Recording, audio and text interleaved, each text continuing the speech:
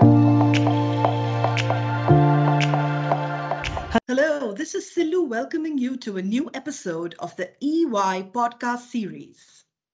As we have concluded the series on ESG, we are now moving to our next topic, technology.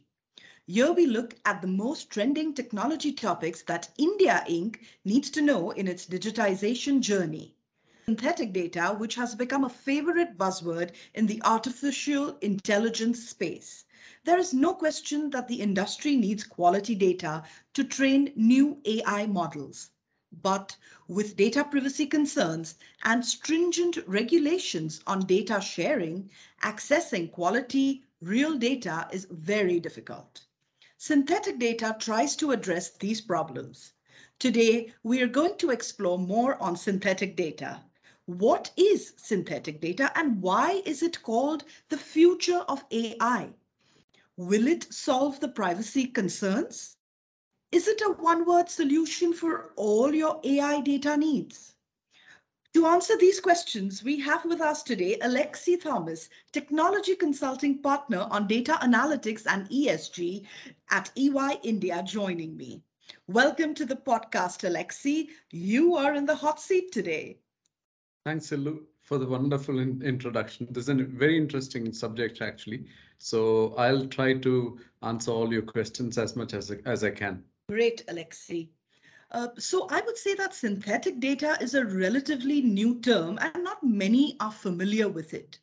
Can you briefly explain the concept and why we need it? So absolutely, with new AI-based technologies coming in, there's no doubt that our data needs are so huge as we need to train these AI modules well to get the best benefit out of it. But accessing quality real data is very tedious and time consuming, and often it's a very costly affair. In many scenarios, for example, self-driving automobiles and so on, use cases may be pretty new and real data would not be available at all. In some cases, even if they are available, they might not be accessible because of data privacy rules. So in these cases, synthetic data comes in really handy to train the AI models. Synthetic data, Silu, is by definition generated artificially with or without the use of real data for training the AI modules. They serve a real purpose. They serve the purpose of real data and sometimes even better, and has to be granular. It has all the granular elements and properties of the original data set that you would want. So tell me, Alexi, what do they offer? So these digitally generated data have the same predictive power as real data, as it replicates the statistical characteristics of the existing data set. It can be generated for all unseen conditions and events.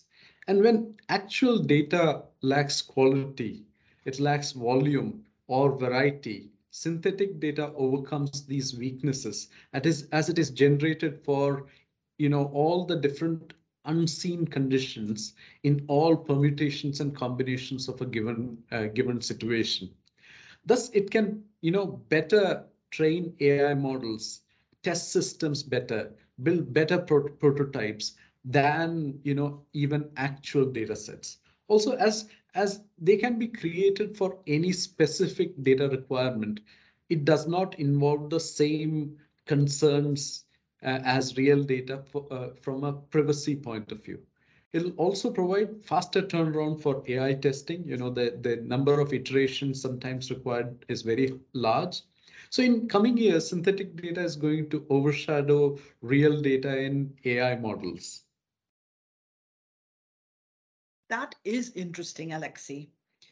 Well, in your view, which sectors do you think can make use of synthetic data? So, Silu, synthetic data can be very helpful in many sectors, ranging from manufacturing to mobility to retail to natural language processing, where many of the use cases might be new. For example, training virtual AI assistants in Indian regional languages as an example. It's also a great savior in industries like healthcare and pharmaceuticals, where data privacy is a huge concern.